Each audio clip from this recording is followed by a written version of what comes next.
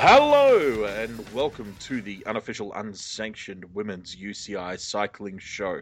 My name is Dan, and with me after a brief hiatus from our podcast, but not from all things women's cycling, is my dear friend Sarah. How are you, Sarah?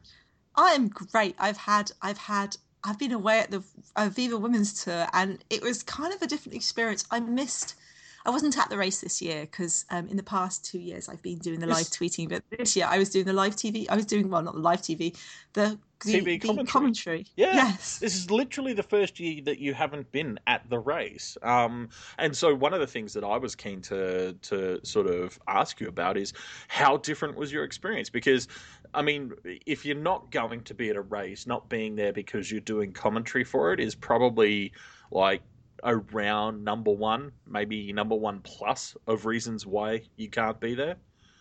Yeah. I mean, I was slightly hesitant when I took the job because I love the whole feeling about the race. It's just I've been, it's not the only race I've been to, but it is the biggest race I've been to by miles. It's even more exciting than Worlds, I think, just because of the connection with people. Like, there's this thing where you're just seeing how the race village takes over like a street. Last year there was one street that was completely just walked from the bottom to the top of it, and it was just all race village. There's something great. Whereas in Worlds they're kind of tucked away in their little enclaves, kept away from the public, and so you get the kind of private public aspect of it. Yeah.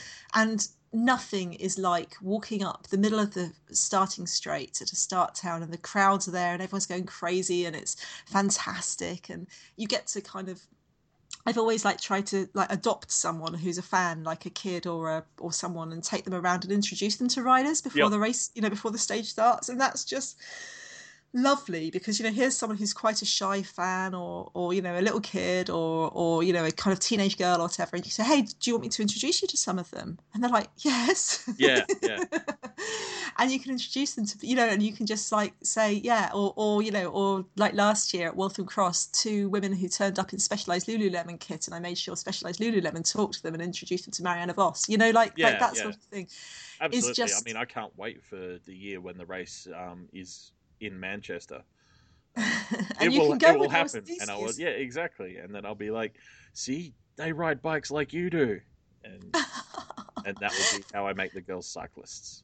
Oh, it's so, I know I use this anecdote a lot, but when I first a couple of years ago even, people would come to me on Twitter and on our site and in places saying, hey Sarah, I I don't know what to do. My sons say they want to grow up to be Mark Cavendish and Bradley Wiggins. My daughter says she wants to grow up to be Mark Cavendish, but my sons are telling her she can't be a cyclist because girls don't race bikes. Or the man would say, my daughter used to watch the Tour de France, and she just turned to me and went, women can't do this, can they? This is only for boys. And please, can you help me? Yeah, And it yeah, used to be, and I used to pull them out clips. I used to find out what they liked, and I send these dads clips, so the dads could go, no, look at Marianne Vos. Look yeah, at, yeah. you think Cav and Wiggins are good. Look at Marianne Vos. Girls rule the world. And then, and nowadays you just don't need to do that because it's on TV, and it's not quite mainstream, but it really is. No father in that situation these days would have to do that because they just Yeah. open Pro Cycling magazine, or they, they kind of Exactly. can. It's just. They're part of the conversation now. I mean, they're not as big a part as they should be, but we're working on that. But they are part of Yeah, the conversation now, which is great. yeah. And if you're British and you can't, and you're into cycling and you don't know who Lizzie Armitstead or Laura Trott is, then you're really, Yeah. there's no hope for you. Then But we question how into cycling you actually are. So, you yes. know, So yeah, it was very different doing the TV. And tomorrow I'm going to be doing a podcast with Helen Wyman, because obviously Helen was doing the introduction and the closing segments of the TV. So we're going to have a podcast where we talk about our different experiences. So we'll talk about more cool. about that then. Yeah, yeah, Um, if absolutely. you, I'm recording on Thursday afternoon, so if you're listening to this before Thursday and have any questions, then hit me up on Twitter at _pigeons_, or send me an email to prowomenscycling@gmail.com, and I'll try and get your questions in or answer your Yeah. things. So, And but And I do encourage you. The more technical your questions are related to broadcast and the production itself, the better. This is one of those rare opportunities that you get to ask about what goes on behind the scenes with stuff like that. So Yeah. So it was kind of interesting because what it did give me the opportunity to do was to comment tweet anyway. Like I because we get to the studio, didn't need to be at the studio till 3, for example. I'd get on the train and I'd start comment tweeting on the train. I've got to admit, one day I was so caught up in watching the race on Twitter, I actually missed my train, and had to. Luckily, it was a train. Luckily it was from where I lived in southeast London round to Clapham, so I could, kind of get on a different train and get on a different train and stuff. But it's like, oh fuck, I've got so caught up in the live tweeting that I've literally missed my train that was standing in front of me, and I just didn't notice. Yeah. So that oblivious. was hilarious. Yeah, I mean, I can tell you because I got to the studio exactly on time. Yeah.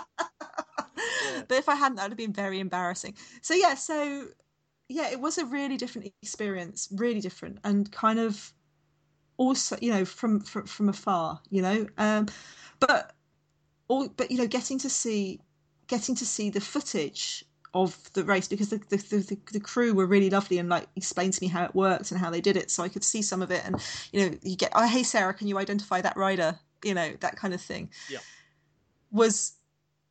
Was nice, was great too. And it was such a privilege to do, like genuinely such a privilege to be able to be involved with it and engage with it. And I'm never going to have a word said against Hugh Porter, because he's a really, really generous, kind person. And it was fascinating. So yeah. Well, so as a viewer, I have to say, I mean, I have taken you at your word in previous years when you've said that it's one of the best run, best put together races that you've ever seen.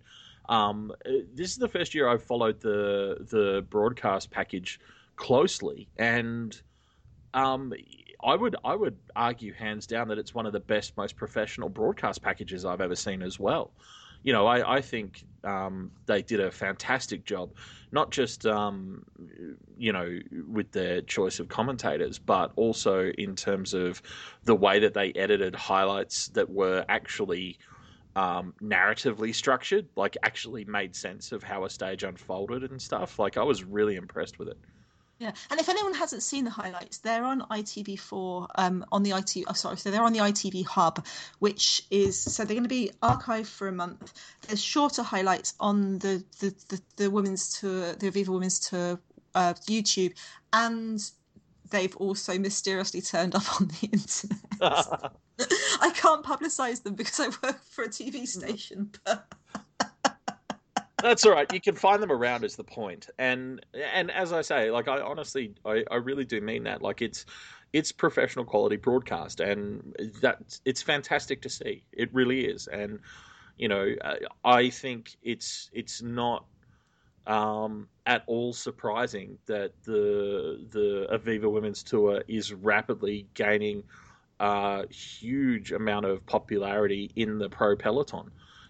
Riders love going to this race because it's run well, it works, it's fun. I mean, even little things like we've talked before at length about how they do such a great job of getting local communities and particularly schools involved.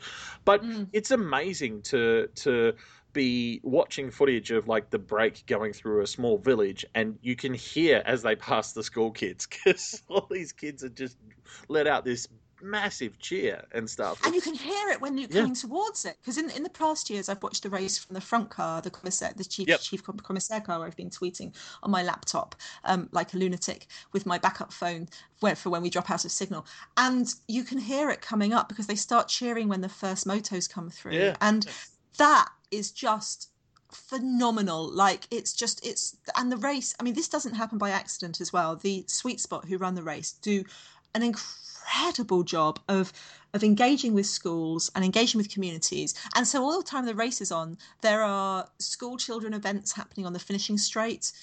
When they leave the starting town, they have cycling events, they have breeze rides set up for people to meet and ride to the start, or meet and ride to the finish. They go through small towns and villages, and there's like cycling events going on around it. So the race is just the tip of the iceberg. And while I'm used to a structure that goes, okay, we'll have a sportif on one day and then we'll have the race, or a randonnée or something, and then we'll have the race. This is just like things just happen all around it. And this is one of the reasons why local authorities really want it in their area. Yeah, yeah. Well, Because it gives, sorry, please. as I say, because it gives, because it's not just about having a sporting event coming through. It's connecting a sporting event to kids, boys and girls. Not just girls, but obviously the girl thing is really important. And it's very, very important to, for example, get your whole school out to cheer women going past too. Yeah, exactly. It's just as important for the boys. Absolutely. Yeah, and it's exactly, and it's good for the girls, it's good for the boys, it's good for everyone. Then they all have cycling events. It's just you have different riders, little kids from clubs leading out the riders. You've got it's a really, really, really, really, and it's so local areas want it because it ties right into their missions to kind of get people doing sports. But it also means that they can kind of have this real range, so you can see everything from let's just have a gentle poodle around the park, to let's do a breeze ride for 5k, 10k, 15k, 20k, to clubs getting involved, to actual racing. So it is, it's a really, I mean, my mum said that the reason that she started running was because we went to the first ever London Marathon. Yeah, yeah. And that inspired her to start running. And it's kind of like, that this is going to be the same for cycling, that people might not ever think that they can be a racer. Yep. But they can still get on their bike. Exactly. And this is why, I know that there is some, I guess I would call it mild criticism of the race for not having, as a stage race, not having a massive climbing stage in it. And I get that, and because it's a 5-day, 5-stage race and stuff, I know that that's also hard to do. But that is literally my only two requests are, one, that in the near future there be a stage in Manchester, and two, that there be an uphill time trial in the south of Wales, so I can stay at Cefn y Coed, cycling guest house. So Well, this is the really, really, really interesting thing, because the race has had criticism in the past because the course, because in the first year it was in the very, very east of England, if you go to the UK, for those of you who haven't been to the UK and listening, I know a lot of our listeners are from the UK, but for those who aren't, the east of England is called Downhill England. It's just a slope down bit. It's flat. It's very flat. But one of the reasons it was there was because it made it incredibly easy to access the country from the Netherlands and from Belgium. Yeah. The transport links were amazing. And also that's where they had local authorities who wanted it. Northamptonshire local authority was the first local authority to sign on. To sign on to the race. And then, so you have to kind of build around that. And that did mean there was a limited parkour. It wasn't as flat as, people who weren't at the race said, it was completely pancake flat, and it's absolutely not. But it's, it's also speculative too. That was the first year, like no one knew how well it would go. And it turns out it went swimmingly well. And so... And then the second year, they had to stay in the same area because they'd signed 2-year deals with councils. And that's fair. I think it's fair that you have totally. That you say, because if someone's actually supported you before you're famous, you want them to kind of be. They were the hipsters. They were into it before it was cool. It's the thing. And also, I totally support. I bang on about it all the time. The sort of point that if you're going to establish a new race, you have to be able to ensure that it lasts for more than 1 year. Like, it can't just be a pop-up race that suddenly appears, makes a point, and then disappears. It's got to be something that actually has a bit more permanence to it and actually has something to offer over time. So of course I fully support part of that being making sure that there is a multi-year agreement for your partners in getting that up and running. Absolutely. Yeah. And so, but this year, it was so exciting. They completely broke new ground. We had a proper Queen stage. We had proper climbing. And I think this race has got better and better every year. Like, it's just this year, I had high opinions of it before, and this year just blew it out of the water because the racing was spectacular. I was blown away by several stages. Like there were of the five, there are three that I was just like, wow. Um, and that's not to say that the other two weren't wow in their own way, but like you can't. I mean, Sarah can literally love every single stage, but I'm like, there were three that for me were just like right up there. Just in terms of the way they played out, the way they were raced, they were just really exciting. So yeah. Yeah, Anyway, I yeah. guess we should start at the top and maybe talk about ripping the top off in stage one. Yeah, so we started off with stage one, which was Southwold to Norwich. Southwold, the home of Adman's Beer, which is one of the sponsors of the best British riders. It was 138 kilometers, 138 and a half kilometers long. And this is another thing that they do really well because the average. So one of the things sweet. So up to last year, if you're running a stage race, you have to keep your stages having an average of 100 kilometers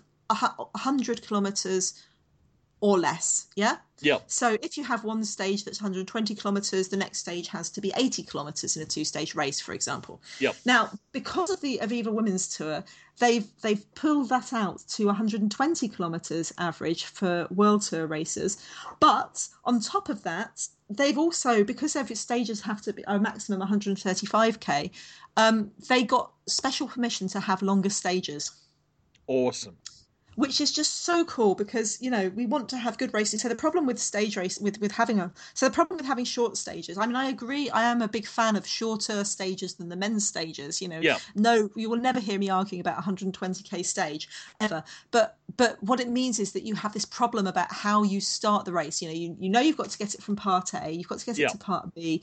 You're not allowed to go over these kind of roads. You want to get some good racing in, and you've got to hit some spots that your sponsors want you to do. Yeah. And so that's really, really difficult. Yeah, and of course, it is absolutely it's complex. Like you say, there's a lot of things to take into consideration there, and route planning is not at all easy, particularly when you literally have to plan rolling road closures around them as well. Like there's a lot of stuff that goes into it. So I have a huge amount of sympathy for that.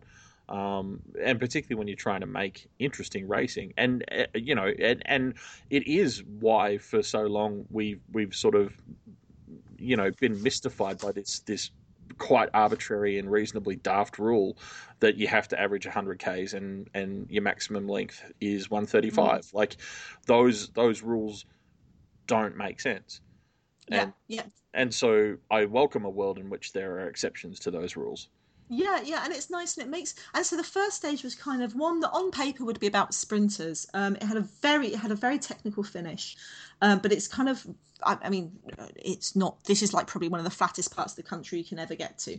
So they start off with tons of attack. Oh, and the other thing I need to say about the Aviva Women's Tour, like all women's stage races, the sprint intermediate bonifications and the bonifications for finishing are very important to GC because the first three riders across the line at the sprint points get an extra 3, 2, and 1 second off their general classification time, and then the first three riders across the finish get 10, 6, and 4 stages. So that makes it quite fun. So we start off with lots and lots of attacks, lots and lots of breaks. I was really impressed with Park Hotel Valkenburg, small Dutch team, didn't get an automatic invite, really made the most of it. I think they had a rider in every major move. Yep. Except for one, and they were just quite aggressive early attacks too.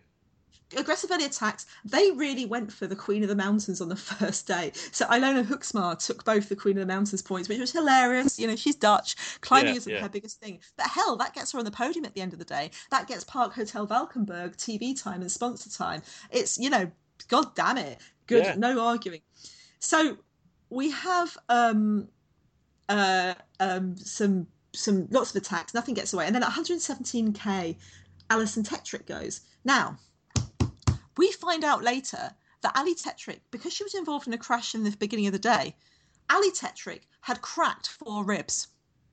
Which, as we've discussed previously, is what is technically known in the medical profession, and I know this from several doctor friends, known as really fucking painful. Really fucking brave. Ali Yep. Tetrick's attacking by herself, and at 118 kilometers, she gets 35 seconds. 10k to go. She's got 1 minute 56, and the peloton aren't working at this point because they're looking at each other and chasing each other down.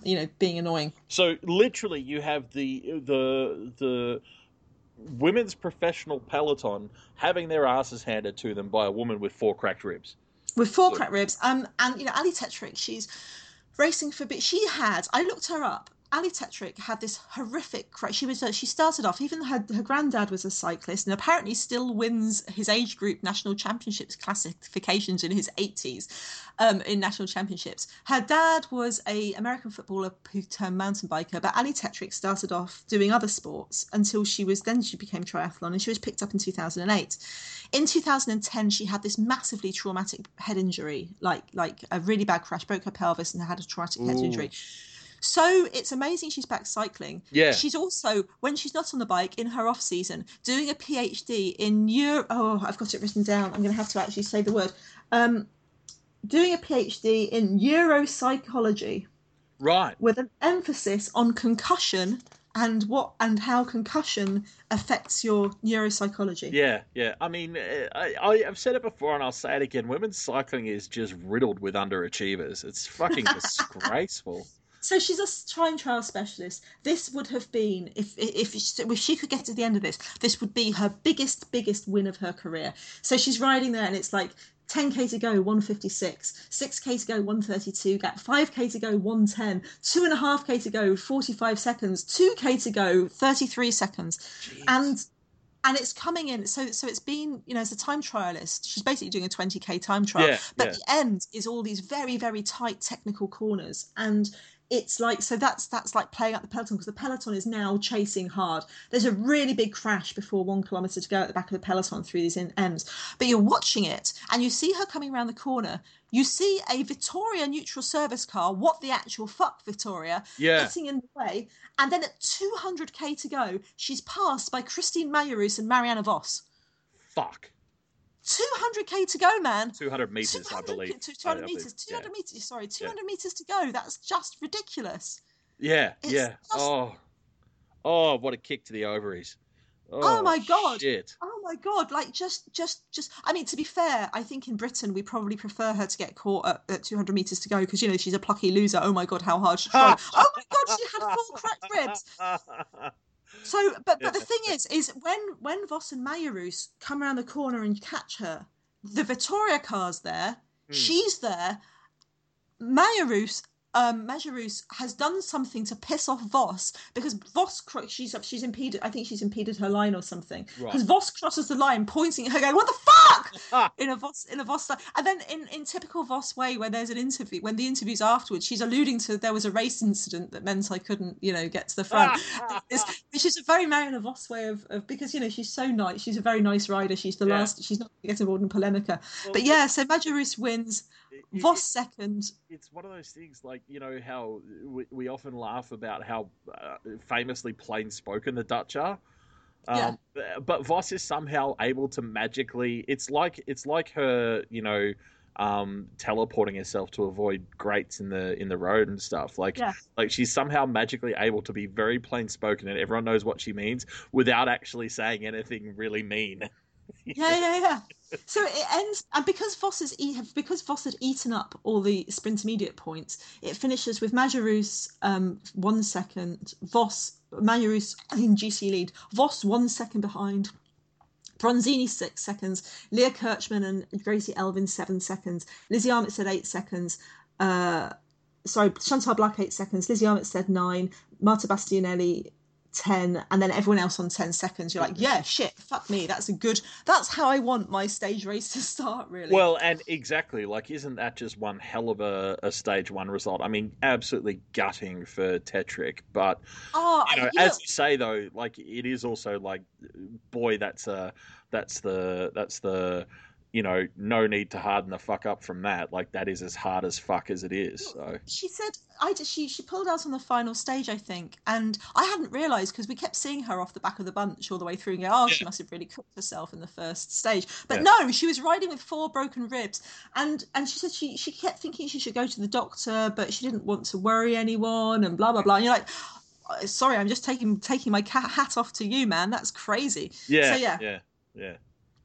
So stage two. Stage two is the longest stage ever, 140 kilometres, breaking Atherstone to Stratford upon Avon, the most easterly point of the race. This is proper racing country. This is the Cotswolds, proper climbing country. Tough as fuck. It's like This is interesting, and this is like the kind of signal that this is where the stage is going. So it's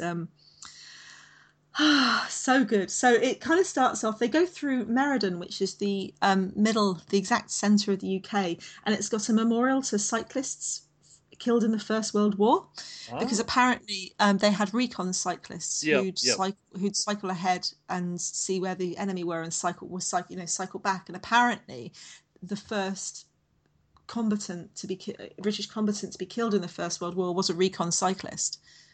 Okay. And every year there's like clubs do rides to Yeah, Meriden to yeah. lay wreaths on For a the cyclist memorial. memorial, Yeah, yeah. which is I think that's touching. It So is. It is. Yeah. and it's terrible weather. It's kind of the typical English summer weather, completely So, deluge. so like 3 degrees Celsius and pouring rain. Yeah, tons of interesting stuff. And I'm always interested in climbing stages because although the climbs are important, I feel like the descents are even more important. This is often where we see people going and people attacking because, it's just interesting. I'm Yeah. interested in it. So, tons of attacks, of course. Amelia Fauline, who seemed to attack every day, just fantastic. Amelia Fauline doing that thing of, yeah, I'm going out. You can chase me if you want to. It's good for my sponsors. It's good for my teammates. I'm there. Yep. And caught lots of attacks. Katie Hall, young American rider. She's only in her second full-time year of season of racing, I think. Very, really one of my riders to watch out for. She picks up the Queen of the Mountains points, lots and lots of attacks, and it ends up in a late stage attack with Amalie Diederiksen and Malgorzata Jasinska. Now, Diederiksen is very young. She's 2 times junior world champion. And while I think of her as a sprinter, I also remember that she won the Trofeo del Moreno, which is the junior Trofeo Alfredo Binder. So she can climb too. But she's out there in the front because Bulls Dolman's, riding for Majerus. Yep. And Jasinska is another Ale Cipollini rider. So they ride out, they're escaping, and they go before the second Queen of the Mountains, and they take those Queen of the Mountains points. And obviously Jasinska's a really good climber and a time trialist. And you're watching them get away, and it's the same thing, at 7 kilometres, the peloton's 45 seconds behind them, and at 5 kilometres, 25 seconds behind, and at 3 kilometres, there are lots of attacking, and they get caught. And they get caught by a group of roughly, let's say, 28 riders, 26 riders. So you have 28 riders coming into the finish. And it's a sprint out of those 28.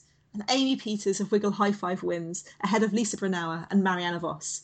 Wow. And Peters says later that she was actually trying to lead out Giorgia Bronzini, but oops. She said the first thing she said afterwards, I'm sorry. Georgia's like, don't be stupid, you won. You won. Yeah, exactly. So this is quite interesting because the Aviva Women's Tour was criticised in the previous years because I think only one breakaway, like breakaway thing, has ever worked before. Because for some reason, the breakaways tend to get caught within the last 5K, but often in the last 1K. Yeah. So you're like, this is fascinating, but that top group. So if you've got like 27 riders, so you've now got 27 riders, and out of that's basically 26 in contention for the GC. So you've got like Vos leading, Majerus 3 seconds, Peters 7 seconds, and then from 10 down to 27, you've got like all of those riders on 17 seconds back, and you look down and you're going, is that all of Wiggle High Five in contention there? Is that how many Bulls Dolmans is? Oh, that's a lot of Bulls Dolmans in contention there too. Yeah. This is looking interesting, but like there's this really, you're like, oh, this is going to be everything to play for. Absolutely. And stage 3 is the Queen stage, and that's Ashbourne to Chesterfield. This is in the Peak District, which if you don't know England, we have the Lake District, which is very famous, full of lakes and mountains, and the Peak District is in Yorkshire and Lancashire and places like that, and a little bit further south to the next place I've completely forgotten, Derbyshire, sorry, and it's like in the middle of the country, and it's like got rugged, beautiful scenery, and it's got lots of hills, and it's stunning. It's stunning. It's the Peak District and the Pennines are just beautiful. They're, you know, very, it's lovely. And I'm just, to have a women's race going through the Peak District is just, if you'd have I guess it me, reduces you to speechlessness. yeah, to speechless. And if you'd have told me, like, even 5 years ago, that we'd be looking at a women's race going through the Peak District, I'd have just been like going, no, you're winding me up. No, you're definitely trying to wind me up here. You're not. Don't promise me this best of all possible futures. Yeah, are you teasing me right now? Yeah, this isn't fair. Exactly. Yeah, so don't offer me things you can never have. So so it was. It had 2 Queens of the Mountains, 4 more climbs, steep technical descents between the climbs too. So it's really, really hard. Lots of action, and again the descending really important. So we end up with a break that go, after the early attempts, we end up with a break, and the break has in it Katie Hall and Amanda Spratt, who are both 17 seconds back on GC. Yep. And you're like, that's interesting. That's quite an interesting thing. And they've gone out after the 50-kilometer stage, and this is like 109.6. So they're out there in a break with Rossella Ratto, who's a great. So no one else is like anywhere near on GC, but they've got Rossella Ratto, who's a really great climber, and Clara Komperberg, who's been climbing really well this tour. You've got Chantal Blaak and Lucinda Brand, who are like the queens of breakaway riding, just delicious to watch any time in breakaways. You've got Hannah Barnes and Jolien Dora, who are 2 of the best sprinters in the world. Roxana Knetemann, who's just another kind of attack queen, super wonderful. And Janneke Ensing from Park Hotel Valkenburg, because of course there's a Park Hotel Valkenburg. Exactly. Yeah. And so they get away, and you're like, because, I mean, this is the interesting thing, because at this point in the race, with so many riders within 17 seconds on GC, the idea of having a race without GC riders is hilarious. But I'm slightly surprised they're allowed to go, because while Katie Hall is new to the peloton, Amanda Spratt certainly isn't. Yeah, exactly. Or Lucinda Brand. I know, and Brand's attacking out of this group. It's fantastic. And they get to the second climb of the day, which is so hard. And on this second climb of the day, Ashley Moolman-Pasio attacks out of the chase. And only Elisa Longo Borghini can kind of keep up with her.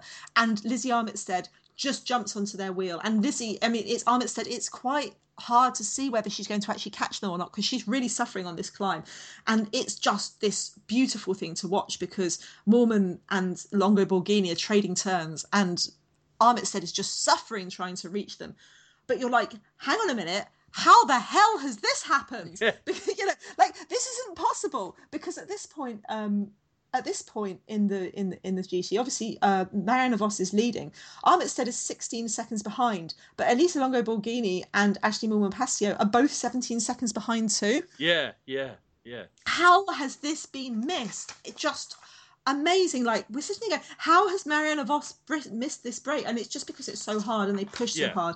Now, at this point, I started to worry about Vos, because she's been out. She was out for all of last year with. First of all, injuries, and then she was having problems recovering because of exactly. And while she's been progressing with her racing and had a couple of victories, you do immediately begin to worry that she's pushed herself too hard or something like that. Maybe has got an injury flaring up again or something. Yeah, because although she was in the Amgen Tour of California, which was, I think, her first tour, or maybe she was in another tour before, but this, she's in Amgen Tour of California.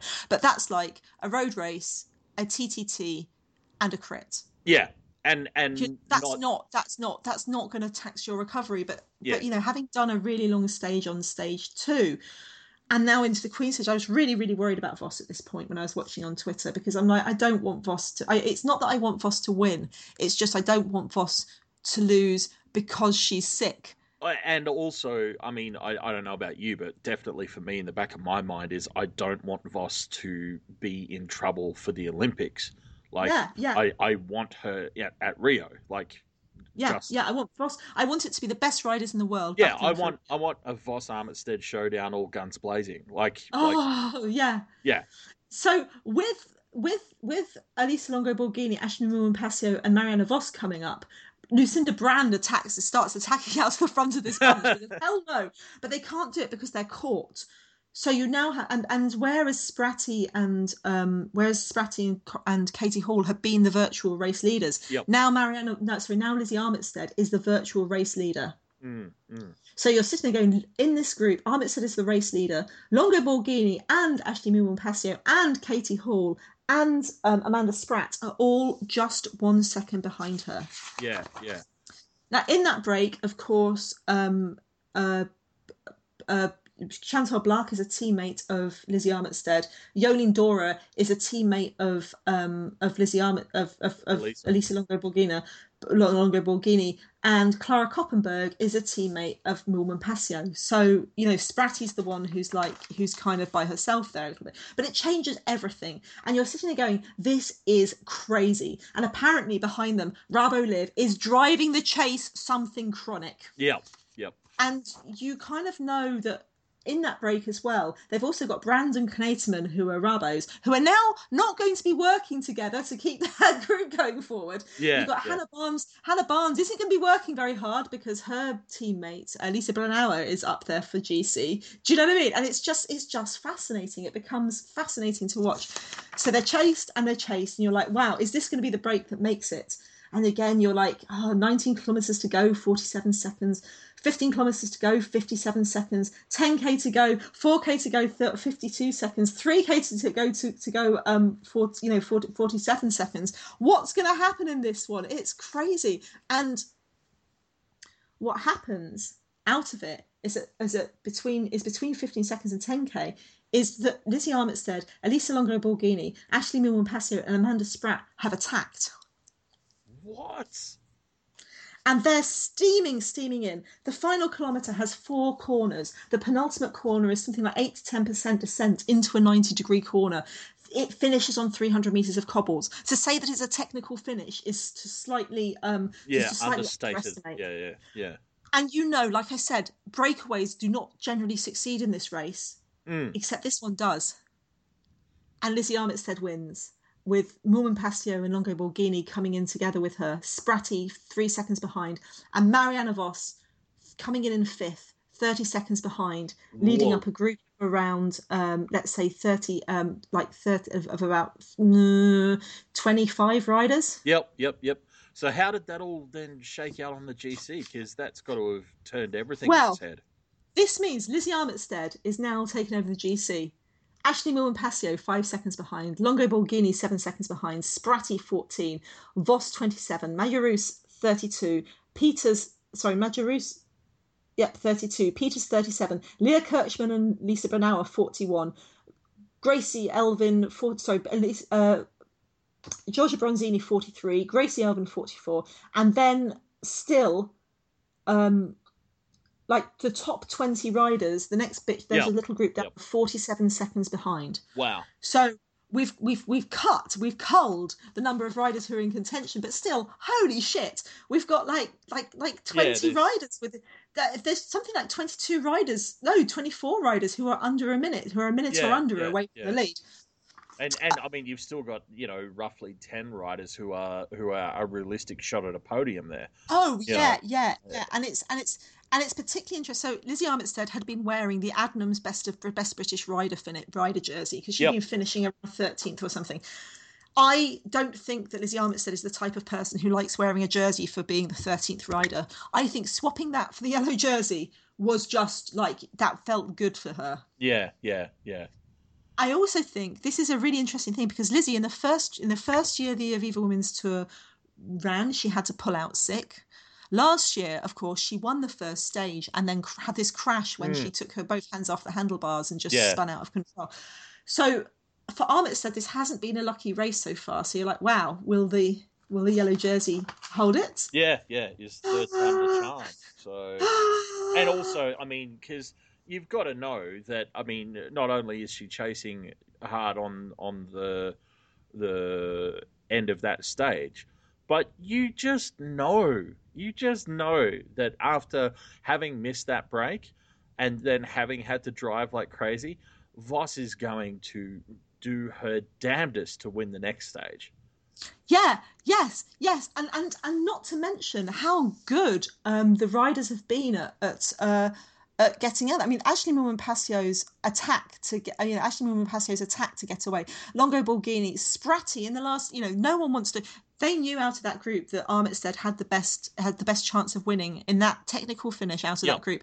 Spratti still tried to attack. Mm. Moorman still tried to attack. All four of those riders were fantastic in that break. You do So it's have like, to love a sport that basically the unofficial ethos of is when in doubt, attack. yeah, Yeah, yeah, yeah. yeah. So two more stages to go, and you kind of like, wow, it's going And interesting. and plenty of fireworks left to be let off. Yeah, Yeah. yeah. Now, stage 4 is Nottingham to Stoke-on-Trent. I want to give some big love to Stoke-on-Trent. It's a city that has an interesting reputation. If you said normally in a general context, I want to give some love to Stoke-on-Trent, people look at you going, really? It's a city in the Midlands. It's just there's not much. There's I'm sorry anyone tell who us lives in Stoke-on-Trent. what's it known for? I mean, I'm sitting there in stunned silence, Potteries. It's known for thinking, potteries. okay, yeah, okay, well that makes sense to me because I was partially after what you just said, reverting to teenage boy humor, and Trent being stoked, but clearly How do you that's how do you how do you how do you how do you stoke a trend? I don't know any Trents, so and I think I'm glad now that you're asking that. See, Um, I'm just glad I wasn't a teenage boy because I've got to say the word stoke doesn't have any connotations for me. I kind of think of stoking engines and things like that. But yeah, let's not go there. yeah. I don't think this. I think this is the wrong podcast for that particular story. So I think I'm much more comfortable with pottery and whatnot being from there. Not least because when I recently visited my family, that was where my sister-in-law went. So I'm relieved that she was there for the pottery. So Well, the reason that we love it is because Sweet Spot, who run the Aviva Women's Tour, ran their first ever women's race in Stoke-on-Trent back in 2010.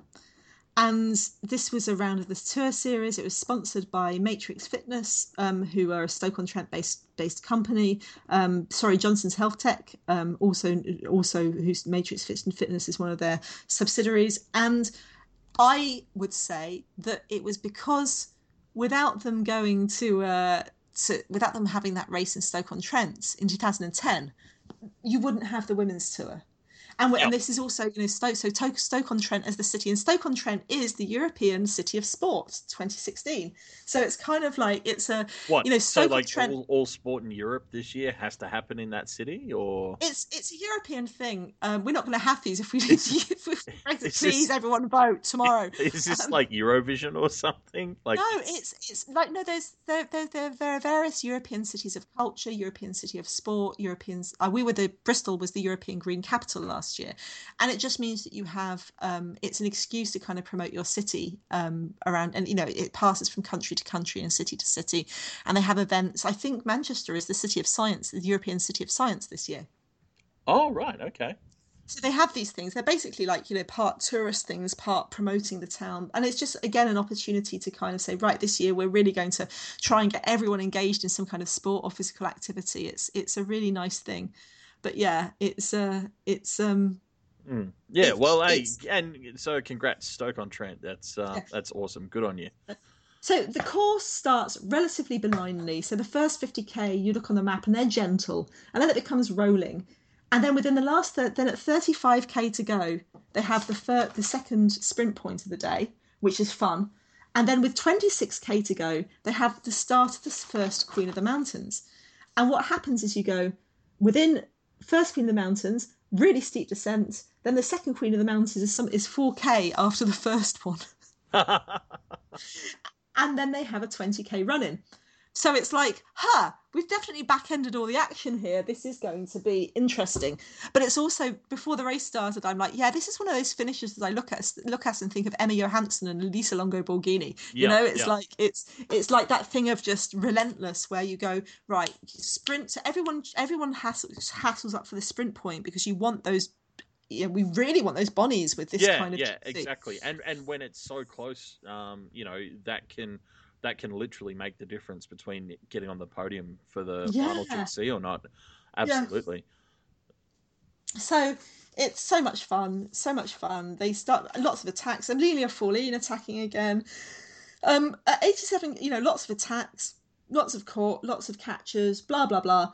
At 87 kilometres, there's a big crash which takes out Vos, Anna van der Breggen, and Lucinda Brand. Oh, shit.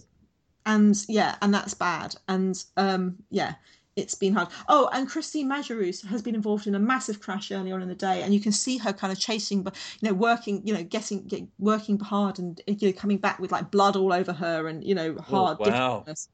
Yeah. So, big crash at A7K at 95 kilometers, which, let me check my notes, is after the first sprint point, but after the first mountains, but before the second mountains.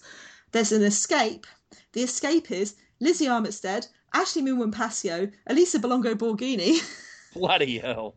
Same group as yesterday. Yeah. Same group as yesterday. And Emma Johansson kind of follows onto them and catches them.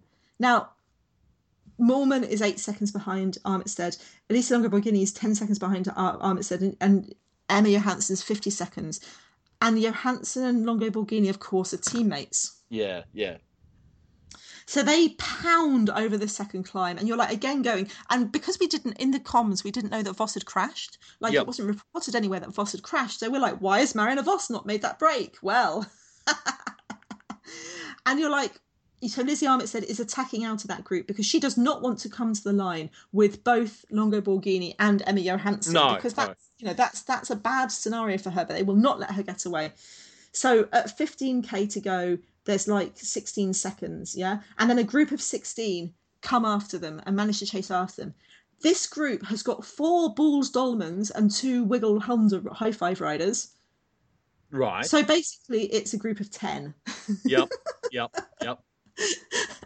And the group of 10 has 3 Live Plan Tour, Leah Kirkman, who's been fantastic, Floortje Mackaij, who's in the Best Young Riders jersey, Molly Weaver, who's just been an amazing, incredible domestique, and Canyon's got Lisa Brennauer, who's up there on GC2, Amia Lusick and Cromwell.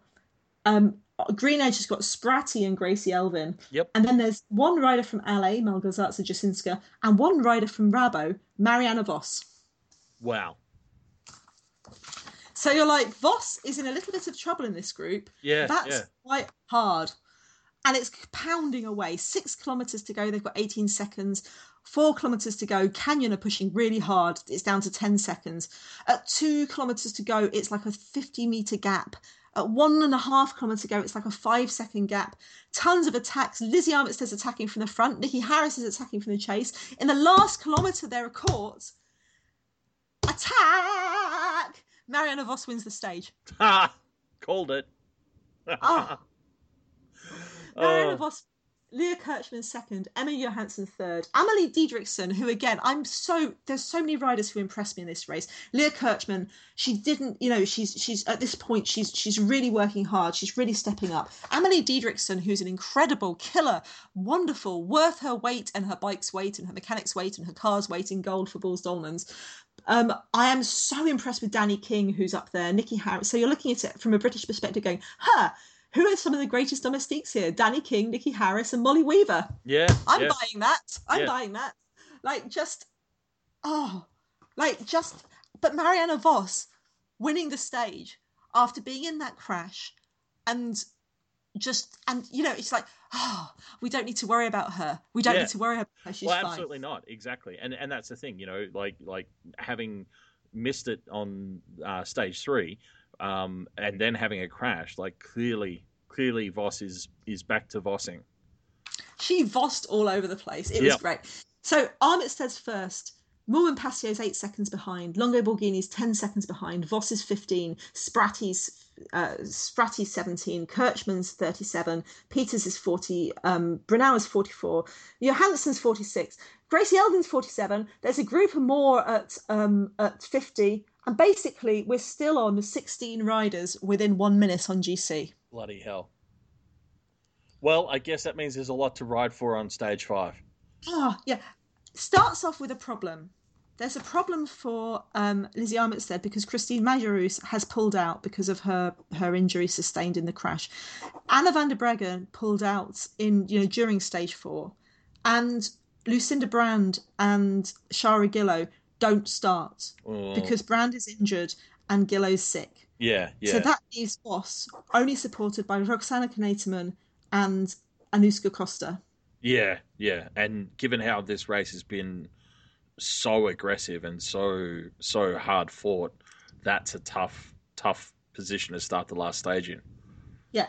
And this is a sprinty stage, and I have to shout out to High Tech, who were super unlucky. They lost they had 5 riders go down in the crash in stage 5.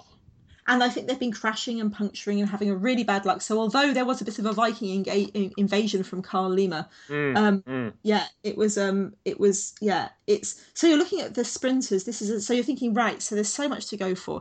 Every team should be attacking Bulls Dolmans, because every big team, I should say, like, not like this, when I say every team, I mean, your Cervelo, Wiggle, Rabo, Green Edge, Liv Plantur, Canyon. Those are the teams with riders in contention. Those are the big teams who should be attacking. But every other team who hasn't shown so far, so you've seen like BTC City Ljubljana and Park Hotel Valkenburg and Ale Cipollini trying really hard to get away, but not actually ever managing to have success. But this is their last chance to do it. You've got the sprinters, you've got that Ville and Guarici and Bastianelli and Lotte Lepisto and Jolien Dora are all going to be going out for this too. And bowls have to try and rein this in. So this is your chance. This is the kind of chance to go. So of course it starts with attacks. The first sprint point is at 8.5 kilometres, which Armitstead eats up the first sprint points for breakfast, extending her lead, with Chantal Blaak in second to stop anyone else getting it, and Jolien Dora in third. So you're like, okay, she's now 11 seconds against it. 11. That's another 3 seconds against everyone. Yeah. There's an attack which has a little group which has Emma Pooley, Danny King, Jermaine Post and Vita Heine go away, but they get caught. Mia Radotic gets caught. This is all before 20 kilometres, so tons of actions happened. And at 22k, Marta Bastianelli from Ale Cipollini decides to give it a go. She's chased by Molly Weaver of Liv Plantur because, hell, why not? Molly, you've been fantastic all throughout the race. Why not be more fantastic? And this little group of 6, 7, 8, it ends up with a group of 8 on the road with Eugenia Bujak from BTC, Yannicka Ensing from Park Hotel, which is interesting, Elena Cecchini from Canyon SRAM, Lauren Kitchen from High Tech, Lotte Lepisto from Cervelo, Bastianelli, and Lauren Rowney from Orica. And out of that, the only GC threat is Molly Weaver, who's on 145. Right. And it's a fascinating group because you've got Bastianelli and Lepisto are great sprinters, with Cecchini also having a very, very fast finish. You've got Lauren Kitchen, who's like a fantastic Classics rider, and of course Cecchini is an amazing Classics rider. Bujak's a kind of time trialy climber. Molly Weaver's a kind of all-roundy domestique type, but with a climbing things. And Lauren Roney, who quickly falls off the back of the bunch, is not there. Sorry, Lauren. So they attack. They go, and they get their gap up to over 4 minutes. And at this point, Molly Weaver is the virtual race leader. Wow. Then their gap goes up to something like 4 minutes 50, which means not only is Weaver leading, but Eugenia Bujak is virtually in second place on the podium. and about now the chase starts, Yeah, the interesting thing is you kind of hear about Rabo Liv doing a lot of the chasing, because here's the problem. Oh, and halfway through the stage, poor Lisa Brunauer abandons. So Canyon are now down to... Canyon don't have anyone else really up there in the GC contention. It's now going to be all about Hannah Barnes or Eleanor Cecchini. They're both from the same team. Sorry, did I say Hannah Barnes? Sorry, I meant Eleanor Cecchini, not Hannah Barnes, sorry. Or in the front... leading, and can Hannah Barnes win it from this big bunch sprint? Because you've got a really interesting thing where Bastianelli's a great sprinter. Cicchini's a great sprinter, but they've both got they've both got good sprinting teammates behind them. Yep. Molly Weaver's obviously leading the GC virtually, but she's got Leah Kirchmann behind her. But so you've got this interesting thing where you know that Bulls will chase to a point, but that point will be once they get down past 1 minute and 35 seconds. Yeah. And after that, so you're kind of like, this is interesting. So you're like, and there's so much work being done on the front by, like almost too much. I was thinking, like, why the hell is Rabo doing all the work? But then if no one else is doing it, what's going on? So Rabo is poor, and it's only Anuska Costa and Roxana Knetemann. It's fascinating. Yeah. So they're kind of like getting crazy, getting closer and closer, and it kind of drops down to about 17k to go. It's 1 minute, under 1 minute, and that's Bulls' job done. They don't care. Right. And it's coming down. It's that typical thing: 10k to go, 1 minute and 12, 4k to go, 40 seconds. The last, and it's like they're kind of getting there closer and closer and closer. Of course, breakaways don't have a good tradition in this race. Yeah. Except for they win. They get to the end together. They make it all the way, and they get there. Lotta Lepisto wins. Bastianelli second, Eleanor Cicchini third, Lauren Kitchen fourth. The break's there. Leah Kirchmann brings the pack over the line at 15 seconds behind. Lizzie Armitstead has won the Aviva Women's Tour. Wow. Bam, bam, bam. Wow. Bulls Dolmans have now won 8 out of the 10 Women's World Tour events. That's amazing. But isn't it also like, I mean, that's a really amazing achievement, and give that a moment. But also, just even within the context of this race, like when you were saying earlier, that there's been a lot of work and they've changed the structure of the race this year from the first 2 years and stuff. I mean, that's it. Like, it was known for breakaways don't really succeed here, and we've had multiple breakaways succeed this year. So yeah, I'm really excited to see the evolution of this race, because for me, this was 5 stages of fantastic racing, and just real, short of a pure climbing stage, which I acknowledge is difficult to get in this particular race, but had everything that I would want to see in a stage race narrative. Yeah, and so many teams contesting as well. So many teams contesting. It could have gone any way, because when you're sitting there and you're going, okay, so there's riders who and Bulls rode it so well. I keep saying this, but I would expect me to be bored of Bulls winning by now. Yeah.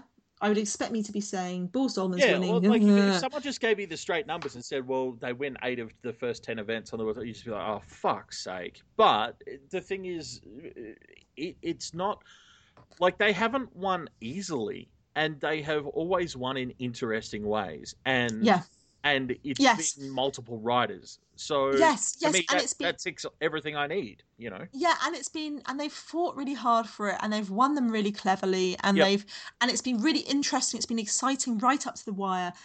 And so, and it's competitive racing. I mean, even on the final GC, you look, from first to third is 13 seconds. Over a 5-stage race, that's a good margin. That's a nice tight margin. That's a one thing happening different in one stage could have changed that whole result. Yeah. So Armitstead wins, Milman Passio second, Longo Borghini is third. Katie Hall wins the Queen of the Mountains jersey. I really liked that. I mean, the Queen of the Mountains, on the one hand, it's the kind of thing that the big teams don't care about. Yeah, if they've got it, they'll fight for it, but they're not gonna go for it. But UHC, they knew they didn't have a rider who could win the overall. They rode a very clever race. They basically, and they tried. Katie Hall tried. She was out in those breaks. She was out in those attacks. Yeah, it's a nice thing. Collecting everything she needed to hold on to that, and it's a nice way to get her and her team out there in the race and noticed. Yeah. Fletcher Mackay won the Best Young Rider jersey. There was a little bit of drama because Amelia Forleen did put up a tweet saying that she'd seen Fletcher Mackay be sticky bottled back to the bunch. Oh, right, right. Okay, a little bit of drama. More drama. When you read the communiques, I was slightly surprised that Jermaine Post had been fined for 50 Swiss francs for unseemly behaviour, urinating in public. Ah, right, that old chestnut. Yeah, yeah, okay, Yeah. yeah. So yeah. No, it's just fantastic. Marianne But Vos wins the. sometimes you just really got to go, and it's worth it. You know. Well, what I was saying is this a normal thing, and they're saying, well, you only get fined if you're doing it as she did in a suburban street, but she Yeah, yeah. It's but my also. understanding they do tend to, give a bit of leeway depending on where you are, and it's most likely to be enforced if there's a higher possibility of a spectator seeing you.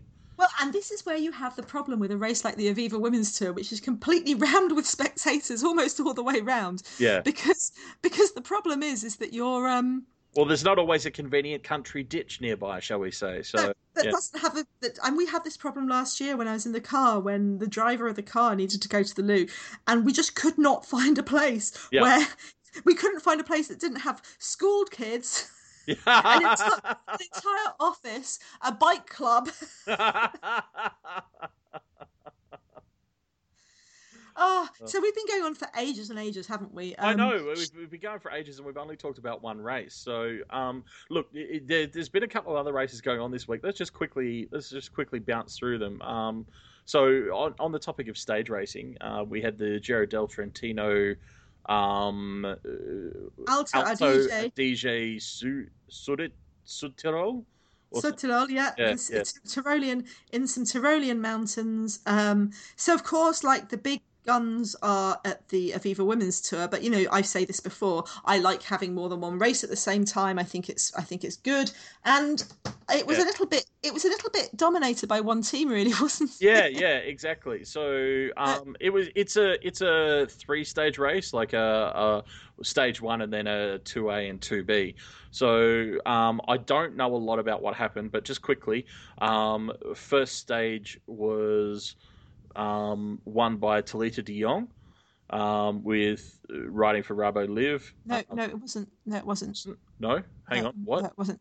Stage one was won by Kasia Niewiadoma of Raboliv. Oh, it was too. I'm looking at the wrong stage. So, That's so Kasia B. Niewiadoma won Shit. solo, ahead of a little group of five, which included Claudia Lichtenberg, but in Yep. second was Soraya Paladin, and third was Edwige Patel. Yep. Yep. So stage one was won by Kasia Niewiadoma Cash solo. I Yep. am a big fan of Kasia Niewiadoma.